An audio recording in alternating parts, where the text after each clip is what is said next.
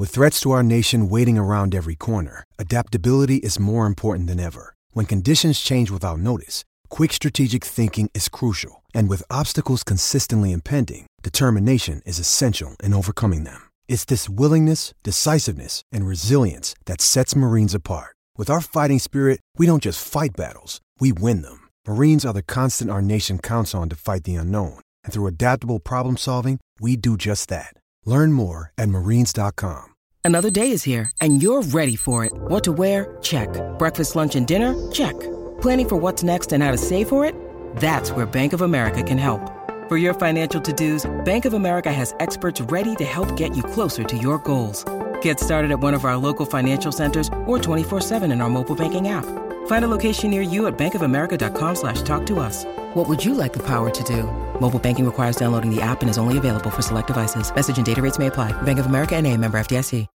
When you need mealtime inspiration, it's worth shopping Kroger, where you'll find over 30,000 mouth-watering choices that excite your inner foodie. And no matter what tasty choice you make, you'll enjoy our everyday low prices, plus extra ways to save, like digital coupons worth over $600 each week. You can also save up to $1 off per gallon at the pump with fuel points. More savings and more inspiring flavors make shopping Kroger worth it every time. Kroger, fresh for everyone. Fuel restrictions apply.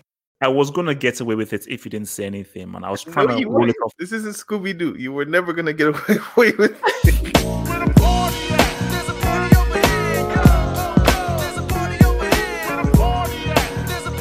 Hey, what's going on, everybody? This is the Talking Tactics podcast. My name is Daniel. It's your boy, Half the Pope, HH. We do this podcast every Tuesday. Remember to follow us on the social medias, Twitter, Instagram, Facebook, SoundCloud. If you're listening on Spotify, give us a follow. Listening on Apple Podcasts, remember to subscribe. It's free. Leave a 5-star review and we'll read it on the show. Subscribe to our YouTube channel where we record the podcast live every Monday nights. What's left? We're on Patreon. If you want to help out the podcast monetarily, we have a $3 tier. We play some video games. We record some extras. Shout out to everybody that's on Patreon. I'm always very appreciative of Patreon and anybody who's ever given or looked or checked. Like it means a lot. Let's start the podcast. This one's gonna be all over the place, guys, because I'm not feeling like a host today. Oh yeah. What is it? Is this flu? Could be coronavirus. Could be. Why does everyone crack that? Like everyone is like, bro, it's spreading. It is the thing is spreading, bro. Let's talk about football. This is what this podcast is about. Where do we start? Do you want to start with Liverpool losing or do you want to start with El Clasico? I think it's only right that we start with El Clasico, personally. Okay. Real Madrid hosted Barcelona. It's been a long time since Real Madrid beat Barcelona at the Bernabeu. And they pulled it off. Zizou showing some tactical chops. We could talk about that. Or do you kind of want to talk about the dumpster fire that was Barcelona? Which is more fun, like giving someone praise or giving someone blame? Let's start with Real Madrid, in fairness, and then we can then build into Barcelona. So I think we start with Real Madrid. So you want me to kick it off or you want to kick off? Kick off, bro.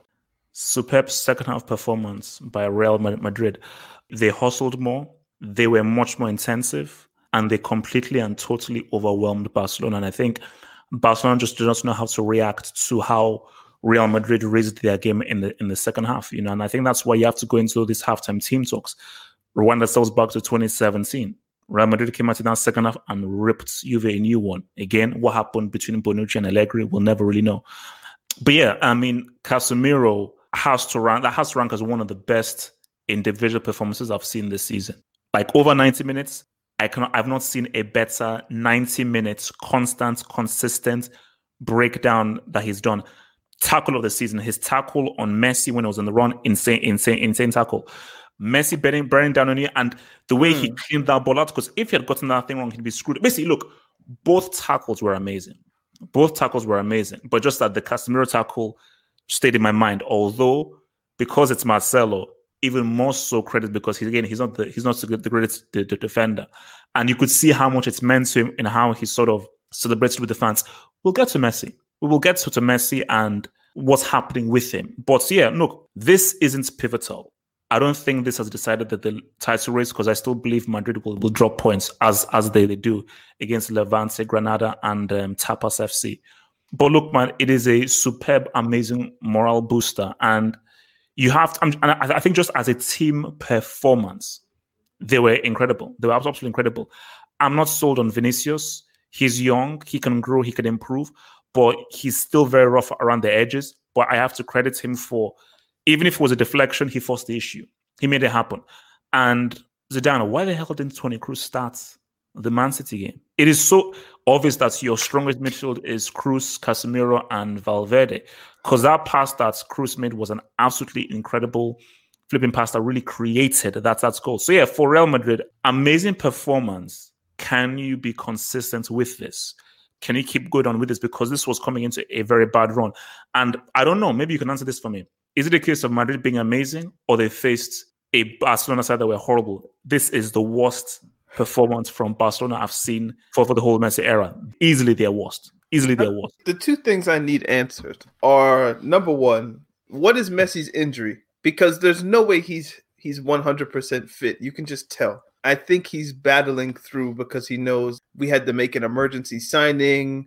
If I don't play, the team's going to be trash. You know, he got his 4 goals against Eibar, and maybe people thought, it's not that bad. But you can tell, like, something's up. So that's one thing I need resolved. The second thing, you go out and you make your emergency signing in Braithwaite.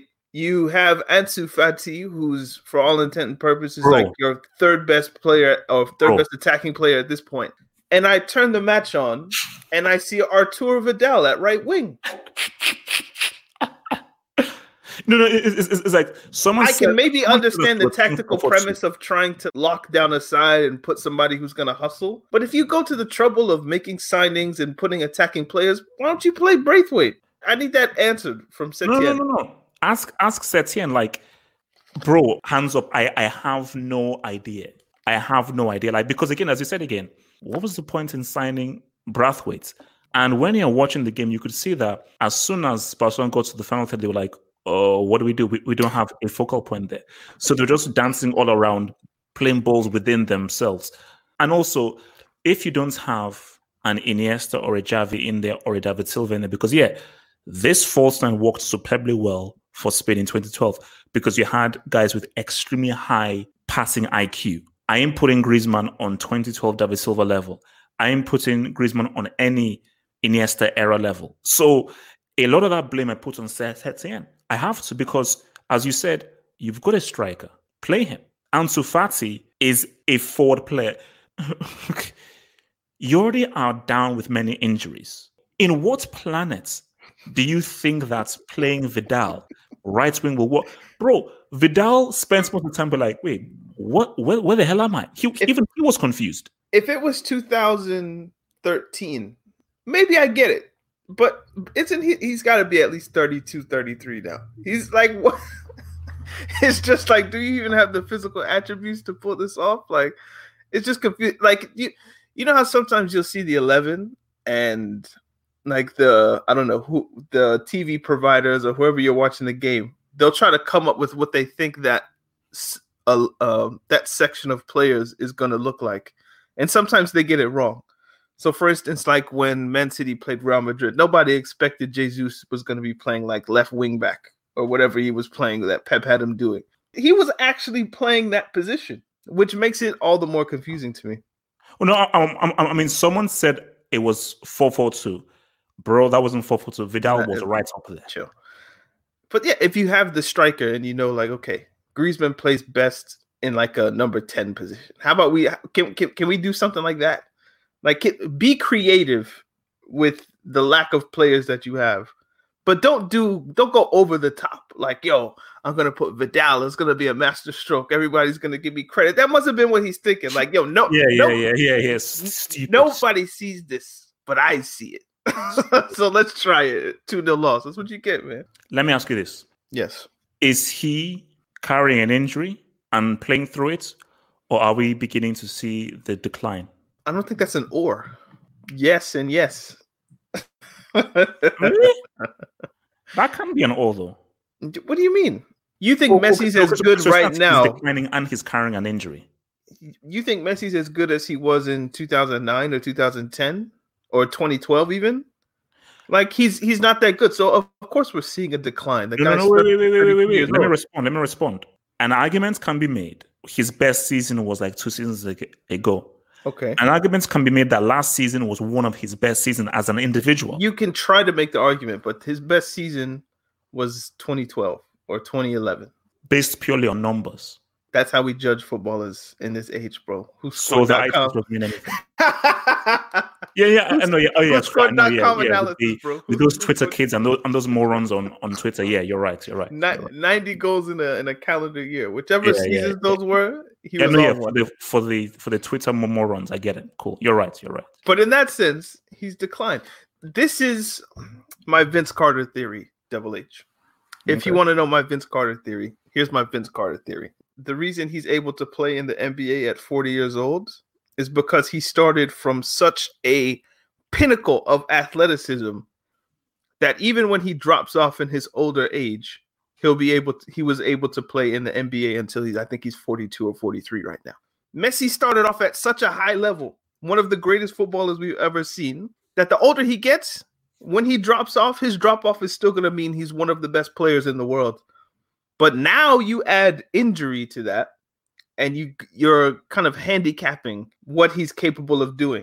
So yes, Messi's declining, but even in his decline, he was so good to start that when he declines, he's still going to be better than your good footballers in the era that we have now. It's just, he's fallen off, but he started off at such a high place that his fall off means he's just the best player in the world, not the greatest thing we've seen. So that's what's happening with Messi now.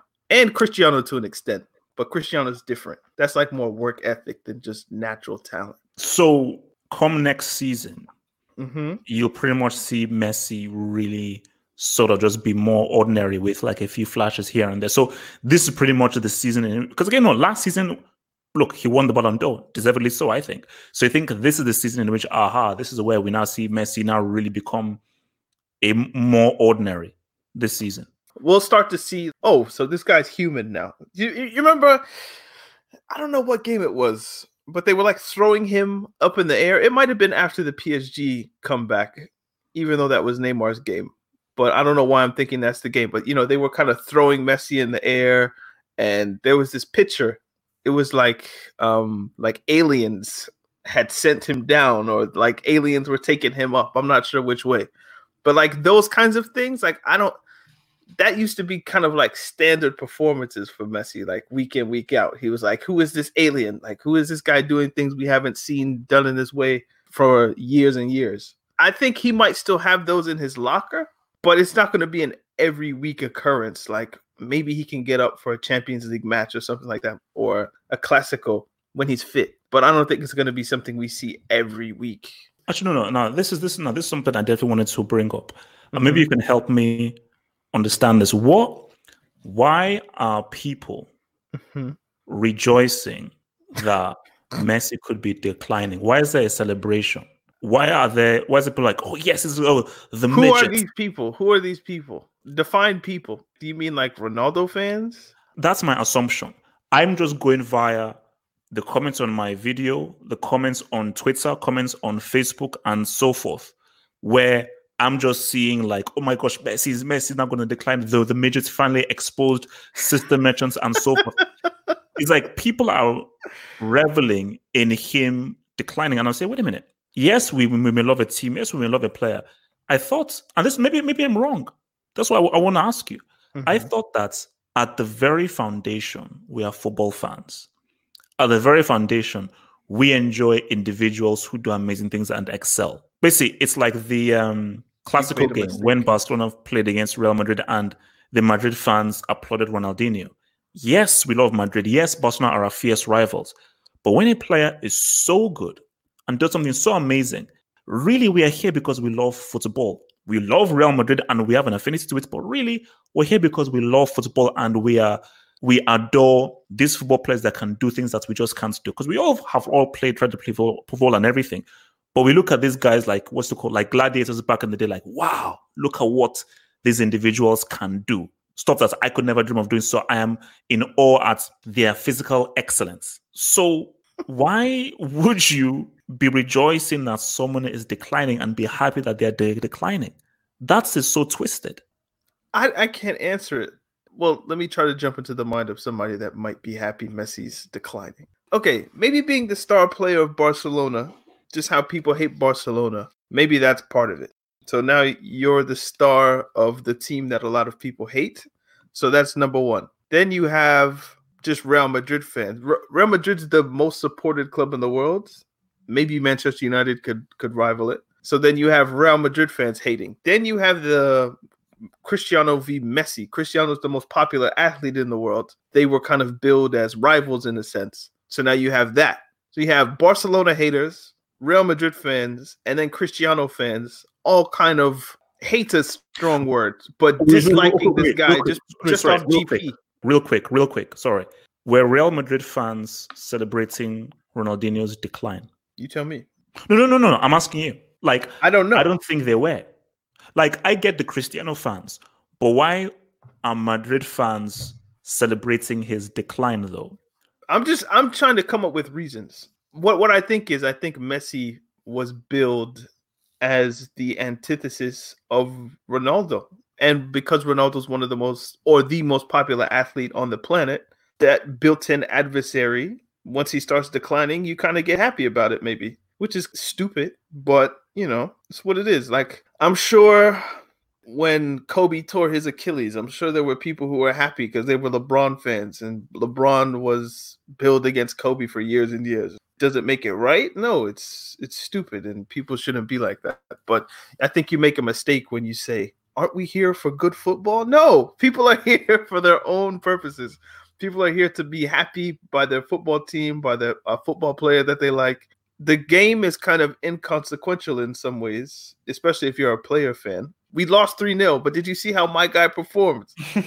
We had a masterclass, or we won by 3 goals. Yeah, but your guy had a disaster class. That's where this era's gone. So the game is kind of inconsequential in some ways. I think that's part of it, but does it surprise you really? Knowing you're on Twitter more than I am. Like, does it surprise you? And, I should also say, you using Twitter as the barometer by which to judge this generation and era is kind of dangerous. So if you see people on Twitter doing it, that doesn't necessarily make it real. That just makes it Twitter, and Twitter is its own environment. Are there really people in the street clapping and running around yay, Messi's hurt? I don't know if that's real. But on Twitter, where you give people anonymity and people can say anything they want, okay, yeah, you might get that. So don't use Twitter to judge everyone. You can use Twitter to judge people like FG. Look, man, forget that dude, man. No, but you see, I try not to, and maybe this is a different conversation for another day, but I've tried to use Twitter a lot less because there's an app where I can basically be on the screen I am right now and tweet out something without actually having to go on the Twitter platform itself. I have the little icons, so whatever tab I'm on, I can just tweet from there. I think Ben makes a good point here. It's tribe loyalty. No, and you know what? See, that is what I've begun to really learn through now as to how intense this tribalism is. Because I'm like, wow, okay. Because I say I've always look, of course, I love Super Eagles, Nigerians, and so forth. Chelsea, that was my team. But again, as I said, complicated Chelsea fan. And yes, we have a rivalry with South Africa and Ghana, but our rivalry with Ghana is very amicable. Not to Ghanaians, bro. Ghanaians don't like it. What? See, I think Nigerians look at Ghanaians like little brothers. It's fine. But sometimes the little brother actually really doesn't like the big brother. Hey, I told you. Let's not get lost in the weeds. No. But basically, see, for me, I've always been it's about the sport. And I think that's a mistake. Yeah, no, but it's true. But I think that you lose a lot of enjoyment if you are so blinded by, I have to be by my play. I have to support this player. I've got to support this player. I've got to support this team. You can love a player and so forth. But if that is all you're about, I think you're losing a lot of enjoyment in the greatest sport of all time. This is the greatest sport of all time. And I think you'll have far more enjoyment if you can take a step back and be like, wow, this dude is damn good. He may not really be my guy for my team, but look, this guy is damn good. It's pained me when Baggio knocked us out of the World Cup. That's pained me. But I could take a step back and be like, my God, man, Baggio really carried Italy all the way to almost winning a World Cup single-handedly. You know what it's like? It's like being a wine connoisseur. Let's put it this way. Some people just drink wine to get drunk, to get fucked up, to forget about their problems. Damn the world. Let me just get red wine, white wine, whatever it is. And then you have these people that actually like go into like a winery or wherever and like they taste it and like they swirl it around their glass and they actually enjoy like the story of, the grapes came from France or Italy or someplace like that. I feel like most people, they're just drinking football, if we want to extend the metaphor, to get drunk. Just like, let me get what I need to get from this so I can forget about my problems and all that kind of stuff. Whereas you might be more of like a connoisseur of the wine and you want to know where the grapes come from. You want to know how long this has been aged and all that kind of stuff. So you can't come to this thinking everybody appreciates this wine like I do. Some people just want to drink it and get drunk, and you got to accept that. And Twitter, it's a bar. It's not a place where you go where you like have a discussion really about the fine points of football in that sense. I mean, you can try, but oh no. I have tried and I have failed numerous times. I'll keep trying, but I have failed. And the thing about it is that I get pulled into their level. That's just your, but that's. I'm like, wait a minute, HH, come on, man. That says more about your impulses and maybe your lack of self-control in discussing football because you really care about it in that sense. Whereas I'm like half and half. Like, yes, I use Chelsea to get drunk. At the same time, I'm not going to get drunk to the point of stupidity, which is where I feel like a lot of people do. But anyway, anything else from this match that's worth talking about? I could kind of talk about Vinicius for maybe 5 minutes, and I could maybe talk about Frankie de Jong for a few seconds as well. All I want to say is, shout out to Dave Chappelle. How old is 19 really? Meaning, Haaland's 19, and people are acting like this guy's like the greatest thing ever, or he makes mistakes here and there, but eventually he's going to be good.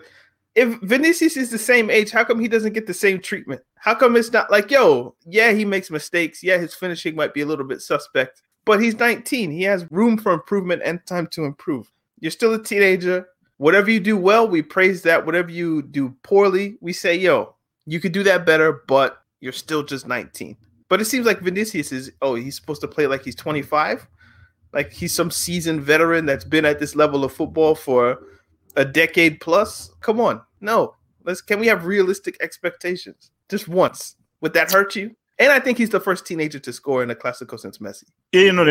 He's the youngest by like 100 days or something. Youngest to score in an El Clasico. So yeah, how old is 19 really? Yeah, no. For me, look, Vinicius is not a player who I think will develop and become world class. That's just me using the eye test. But I said the same thing about Sterling. I said the dude was nothing more than a pace merchant at Liverpool. Pep came along and now turned him into a world-class player. So maybe he just needs the right coach. But again, like when I look at Sancho, I'm like, yeah, Sancho is that dude. Leroy Sané is that dude. Mbappe is that dude. Hazard is that dude. You see, Stop with the Hazard. Bro, look, I was going to get away with it if you didn't say anything, man. I was trying to roll it off. This isn't Scooby-Doo. You were never going to get away with it. You were never getting away with it. Look, man, I would have if it wasn't for this pesky Daniel, man. But no, shout out to Vinicius, man. But look, I want to talk about Frankie de Jong. Daniel. Yes. I was told this is the next Xavi. I was told this is the next great midfielder. Whoever told you he was more Xavi than Busquets lied to you. Because he's like the holding midfielder. He's at the base of a 3-man midfield. But Busquets is there, and Busquets is one of the best of all time in that position. Obviously, he's declining a bit, and we saw evidence of that in the past match. But De Jong's kind of out of position, so kind of harsh to judge him in that way. No, but I'm like, what has he done this season? Like, so you can say out of position, wrong role and everything, but let's just deal with the facts. What has he done this season? Everybody deserves time, and I think he definitely deserves time and so forth. But see, this is another thing that we run into. And look, it's so funny that it's been for both of them. De Ligt has been struggling at Juventus, and Juve fans are like, nah, man, this guy's a dud, man. This guy's not ready. Let's us stop overhyping young players. Let's stop this. Let them go out and prove themselves. For Mbappe, it was worth it. Homie was 18 years old, scoring in numerous Champions League knockout games, taking Monaco to an Uber Eats win and CL semi-finals. So that was justified. I think the Ansu Fati thing is a bit justified as well, because I think that kid is something. Haaland, bro, goals speak for himself. Garbage player, but the goals speak for itself. For Frenkie de Jong and De Ligt, wonderful for Ajax. That was a great Champions League run for Ajax. And they ultimately lost to a Lucas Moura hat-trick. I still can't believe that actually happened, but whatever.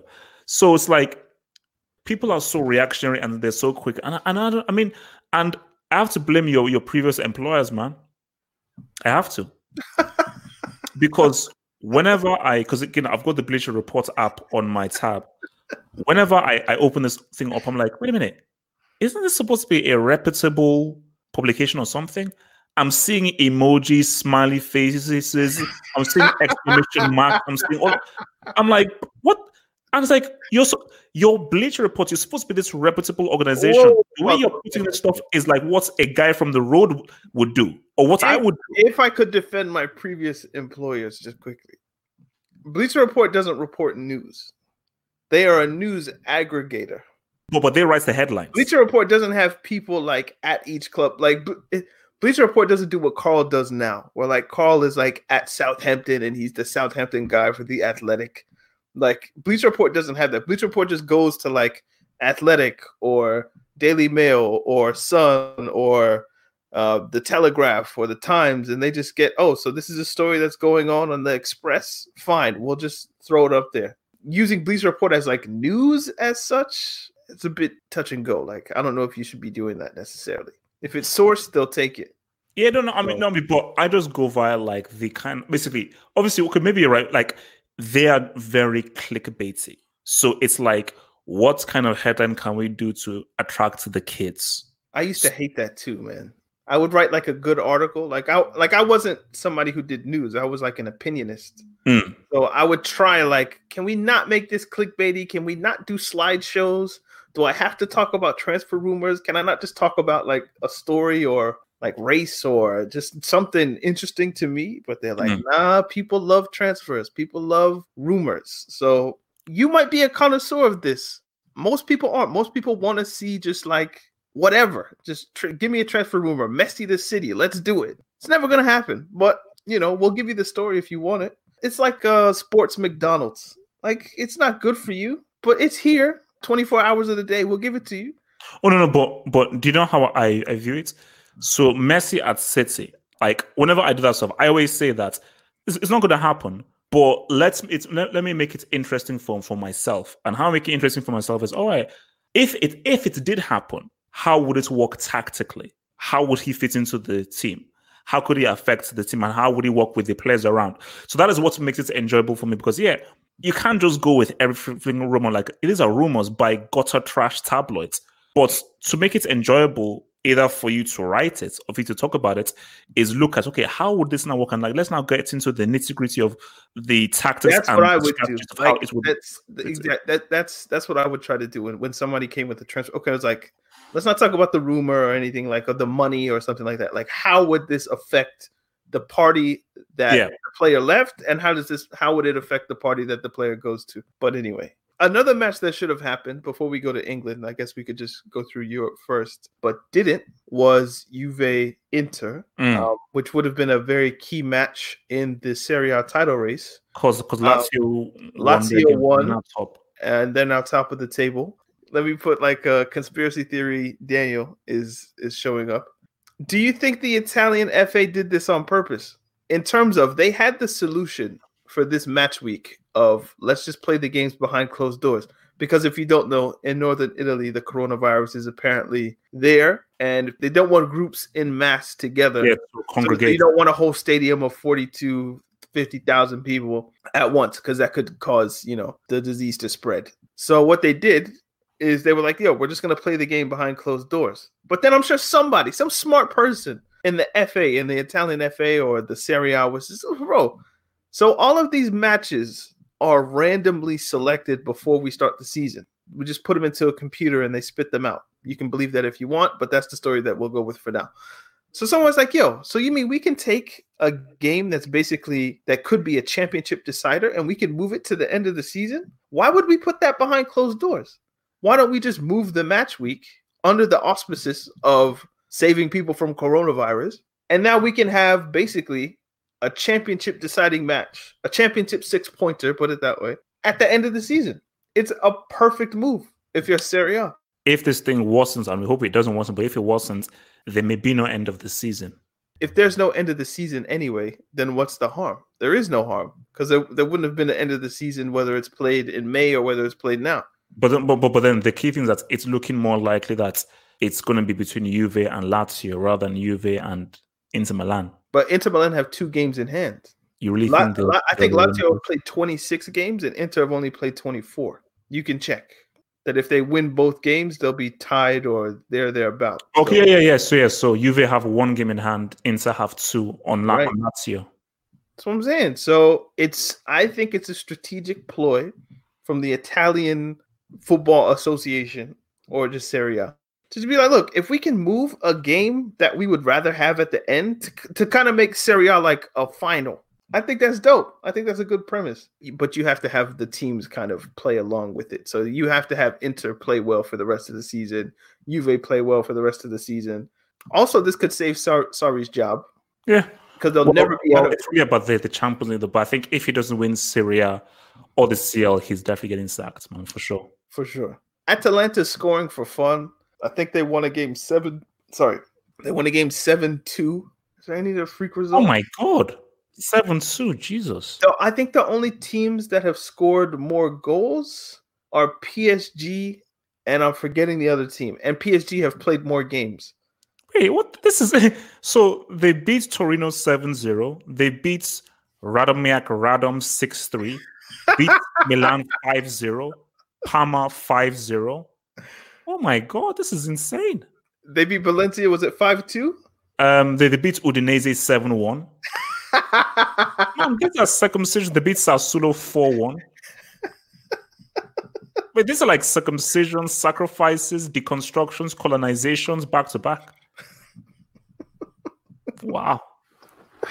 Yeah, no. That Valencia game is going to be interesting, man. It's going to be another hiding, I think. I think Atalanta, man, they're an interesting team. Like, I remember last season, people were like, watch Atalanta because they're an interesting team to watch, but I just never got around to it. Now I'm starting to watch more highlights. Eventually, I'm going to get into like watching their games. So, Papu Gomez.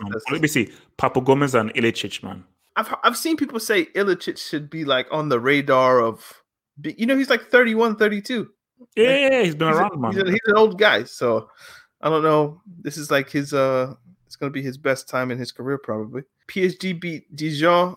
I guess we could say that. Mbappe scored. Is that when Neymar got sent off? Neymar was in the stands. Neymar did not go to Carnival, so that theory did not come through for me. Wow.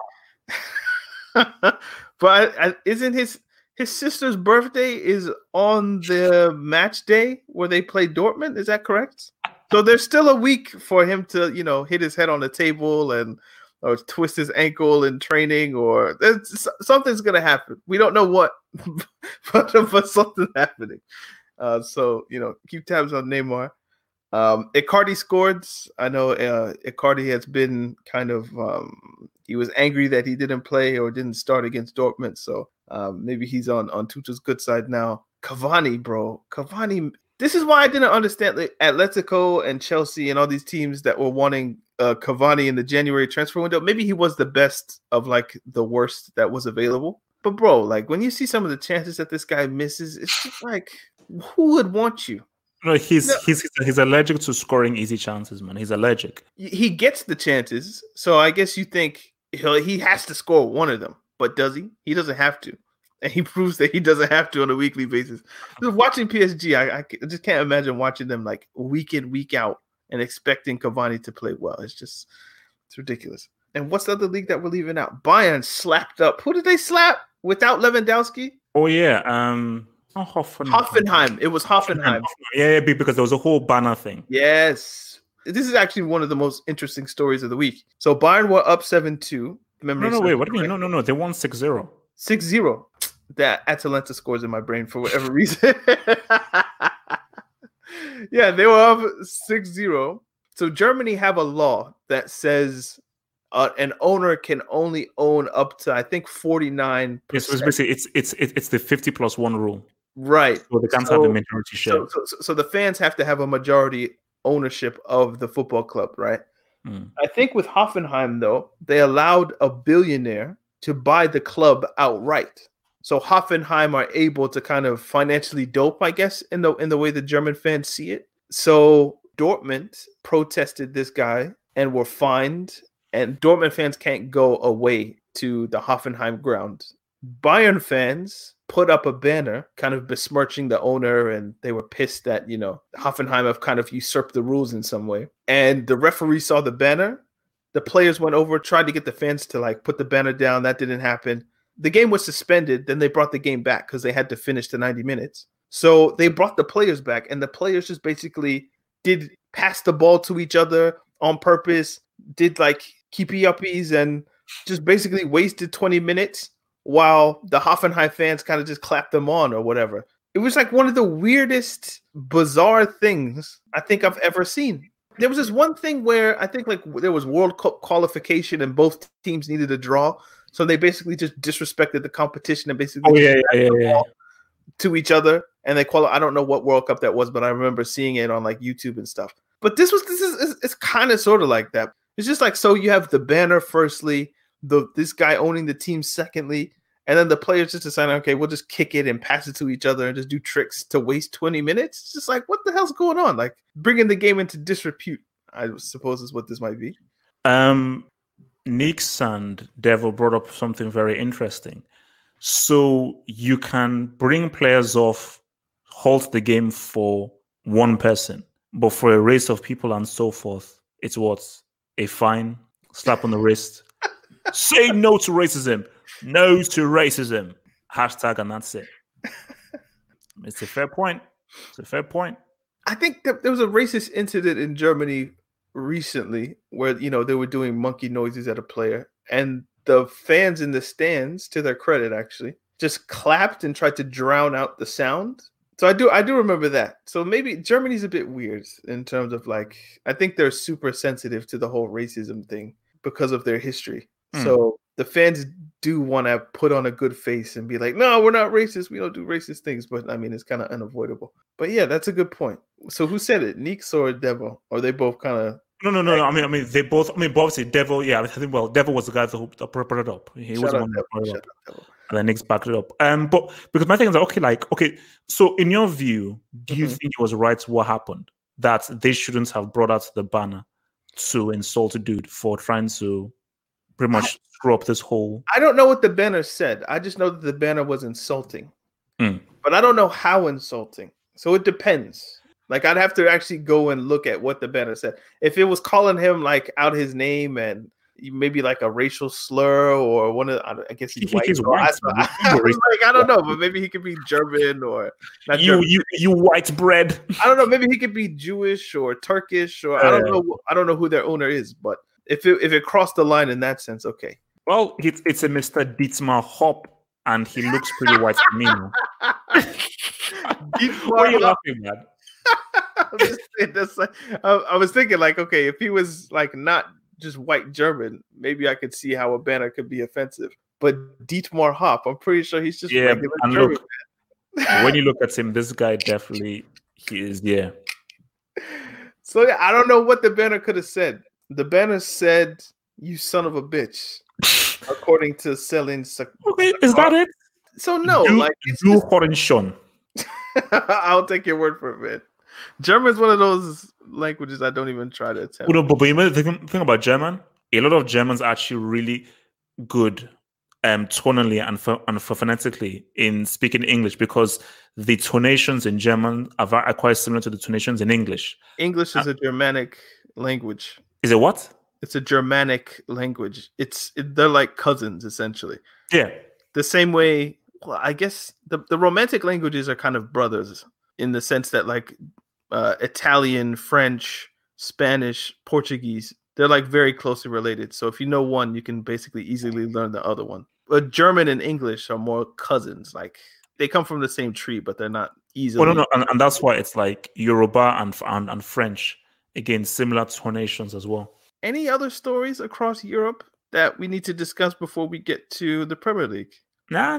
I think we pretty much, because we covered Syria, we covered Uber Eats. They took an L. The Visibles, man, they are not invincible. I mean, look, Liverpool took the L. Now, last week we did go through their fixture list, and I think when we got to Watford, we just kind of like, we just glossed over. Palace, like literally, Watford, we didn't even give it a second's thought. But I feel like we have been critical of Liverpool's play over the past, maybe almost the whole season. Yeah, they've just gotten the job done. But specifically, the past few months have been pretty bad, and the writing's been on the wall for those who've been paying attention. So this result and the Atletico one to an extent was kind of like the proof that, okay, like, yeah, these guys are beatable. Nobody thought Watford would do it. But when you watched what happened against West Ham, it is conceivable it was the Anfield magic that kind of helped them get through it. But if you play like that, and I even said it last week, if they keep playing like this, someone's going to snipe them. Didn't think it would be Watford. So to Watford's credit, you surprised me. But Liverpool losing is not a surprise. The way they've been playing football of recent. See, Watford is the shocking piece here. But how shocked were you that Liverpool now have an L on their record? I was coming to the realization that these guys were going to come through. But if, let's say, they got the loss against Arsenal at the Emirates or against City, that wouldn't shock me and be like, oh, they didn't do it. This was shocking. Like, first of all, it's the double one. First of all, it's against Watford, and it's a lubrication. So it's like they got... It wasn't even close. Yeah, that's what I say. They got, like, it's not like it was a 1-0, like it's 1. They got roundly served. They got beaten. And that is why, and this is a nice little small segue, we've got to give those Invincibles some credit. Because I get it. Liverpool, they should and they will win the Premier League. I still have them as one of the favorites for the Champions League. And if Chelsea can knock them out of the FA Cup, and that would be needed. But at the end of the day, yes, I get trophies are important. That's still an achievement. Of Arsenal said, you never beat me. Nobody ever beat us. And that is still an achievement. So don't bring in the fact that, oh, well, they didn't win the Champions League. Oh, they didn't worry about people who won the treble. Every achievement is different. Like what City did in 17-18, that's amazing. 100 points, that's bloody amazing. What United did, treble. What Bayern Munich did, what Barcelona trebles, that's bloody amazing. What Mourinho did with Real Madrid, scoring all those goals, that's amazing. But at the same time, going through a season unbeaten, it's amazing. And it's even more so amazing the fact that no one has done it in the Premier League era. Because I say, okay, well, if it was so easy, why hasn't anyone else done it?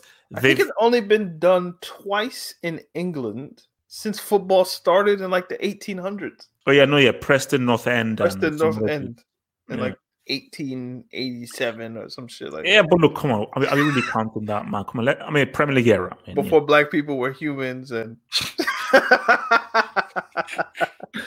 You said it's not me, man. Gosh, man. I mean, imagine living on that. Do you know what would scare me? Imagine if I just woke up and it was like 1772. like a Dark Mirror episode of it. I'll be like, and you just wake up in like 17th century London, just like, nah, get me the fuck out of here, bro. That would be horrible. I just walk out into the street and like, oh, this looks different. And like I see like a horse and a carriage. Get here, you little. Like, oh snap. First boat to Nigeria. Wait a minute.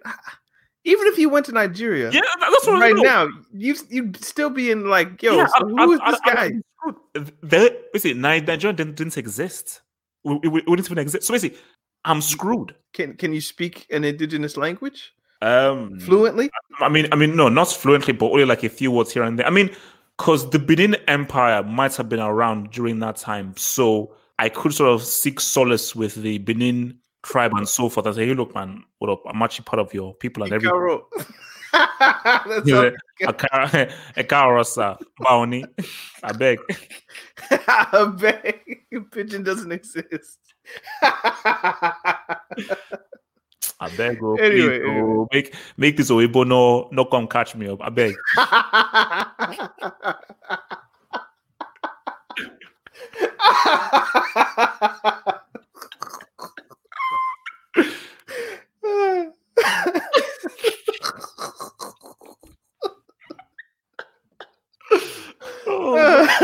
Okay, let's.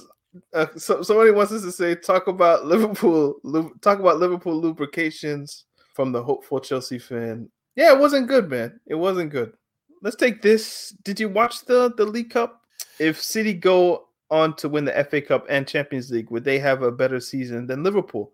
So if they win 3 trophies, we're not going to call that a treble, but if they win 3 trophies, would that be a better season than Liverpool? See, that's from Ingazulu.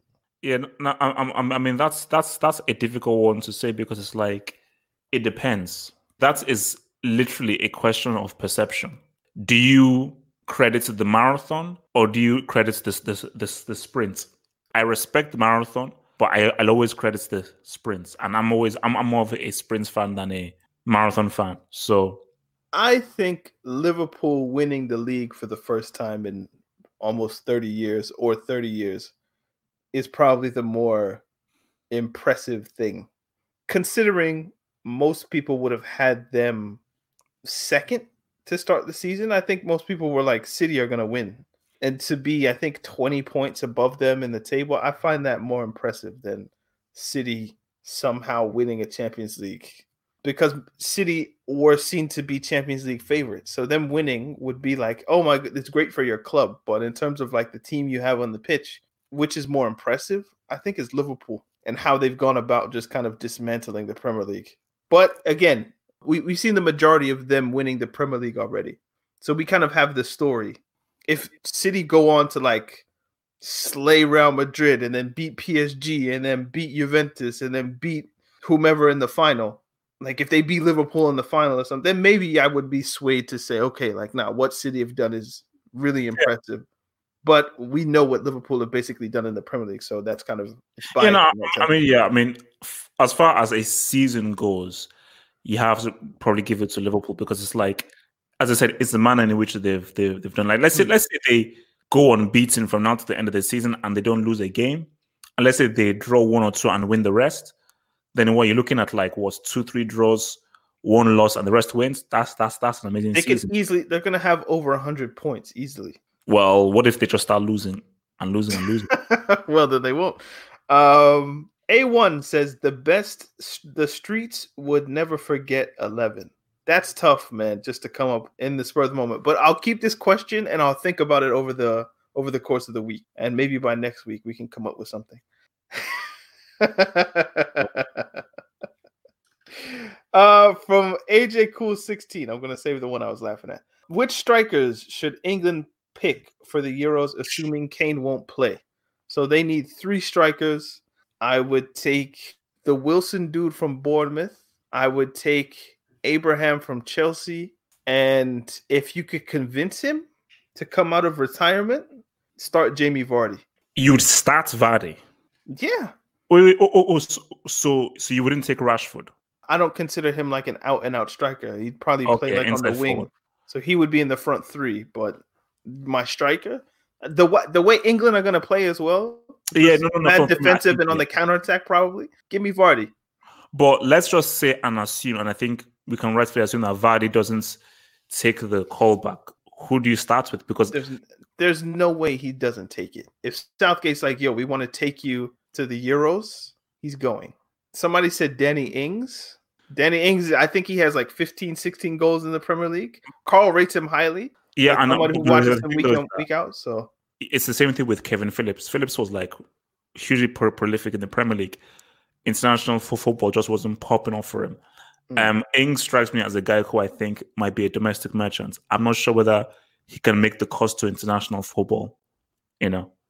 And even Tammy, as much as I'm a fan of Tammy, it's questionable whether he can cut it internationally. So I think we say England, I just think have to rely on the wide players, i.e. Sterling, Sancho, and so forth. What do you think about Calvert-Lewin? Do you think... See, now that feels like a functional striker choice that England would take just because he offers them quote, something different, unquote. Yeah. He's more all round, yeah. Right. I feel like that could be that. Yeah, someone just suggested it as well.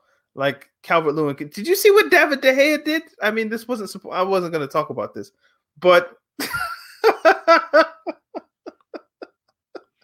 where he tried to kick it. He was trying to like launch it, and Calvert-Lewin just like took his punt essentially and scored a goal. It was very weird. Now that I think about it, I was having conversations about this. Have you seen the goal that was ruled off? What did you think about that? At first, you're like, no. When you think about it, it's the right call. It's totally not the right call, man.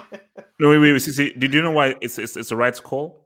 It's if you remove Sigurdsson from the play, the same thing happens. No, I promise you, it doesn't. The same thing happens. Do you know why it doesn't happen? If you watch the game closely, the keeper hesitates. He hesitates because of the deflection. No. He hesitates because he thinks Sigurdsson is going to try and interact with the ball. No, he doesn't. I've watched this thing 100 times. I promise you. Calvert-Lewin shoots, and we know De Gea sees the ball because he's going to his right side. So that thing of, I couldn't see the ball, my line of sight was obstructed, that's bullshit. Otherwise, you would have never moved. But he anticipated Calvert-Lewin's shot correctly, going to his right. Then the ball hits Maguire. But by that time, his weight is already on his left foot. If you're diving to your left, or to your right, rather, which De Gea would be doing, you put your weight on your left foot so you can get the leverage to get over. But the deflection takes the ball to De Gea's left. You can't dive left and be on your left foot at the same time. That can't exist. That can't happen. And De Gea is a keeper who likes to use his feet. How do you get the shot with your foot in the left corner if all your weight is on your left side? It's impossible. You can't do it because you would need your right foot to have your weight so then you can extend the left foot. So every excuse is nonsense. I can understand why the VAR guy was like, it just looks weird. But if you remove Sigurdsson from the play, De Gea is wrong-footed from the deflection by Maguire, and the ball would go in the net no matter what. So Sigurdsson being there is almost inconsequential. But I can see why people thought, it looks weird. He must have done something to the goalkeeper. But really, no. Manchester United escaped, in my opinion, with a point. Actually, pull up what Ben just said. Just listen to a ref explain it earlier from Ben. Sigurdsson ruled to have been in De Gea's line of vision rather than line of sight, therefore offside. Not a rule I knew about, but that's what VAR is for. How was he in his line of vision? He wasn't in his way, though. The argument still stands. Put yourself in the mind frame of De Gea. You are still cognizant of Sigurdsson being there. That is still affecting how you're trying to go for whatever decision you're trying to make to try and prevent that ball from going inside the net. Just by the virtue of him being there, it is still affecting your movement and your decision making. It simply is. But I know it doesn't affect the end result. So it's just an excuse for he might have done something. But really and truly, if you make Sigurdsson invisible, the same thing happens. Oh, the ball goes in the net. The ball is going in the net whether Sigurdsson exists or not. That's without doubt. So then the question becomes, does Sigurdsson being there make this look weird? And wait. Let me rule the goal out. I believe that De Gea, because remember, this is all happening very quick. So De Gea has no idea who is onside or offside.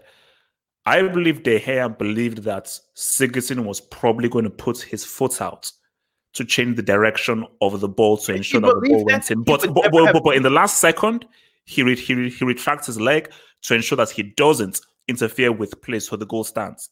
If De Gea believed that Sigurdsson was going to touch the ball, he never moves. Because that means De Gea knows the ricochet is coming and he knows that Sigurdsson is going to try to kick it and he doesn't try to move to his right. He's already gone, which means he thinks that the Calvert-Lewin shot isn't going to be deflected. So he's already gone.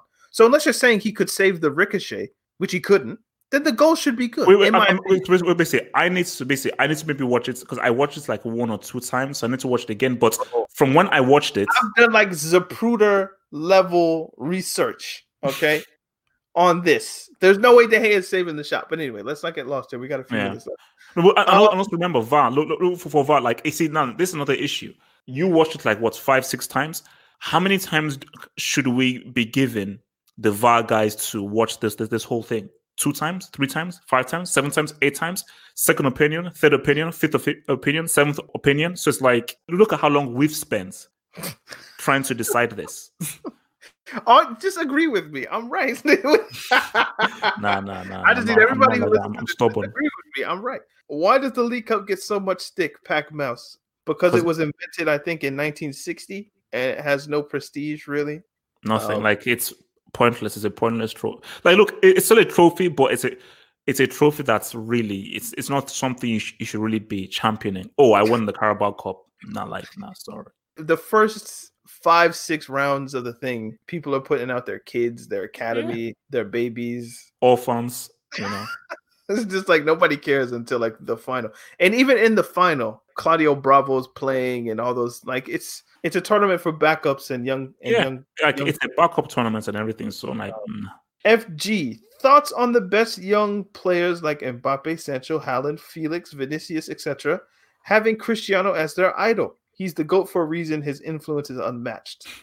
My thinking for this is, you look at a player maybe like Messi or Hazard or Neymar, or some player like that, who are just supremely technically gifted, and it's almost like they were born with it.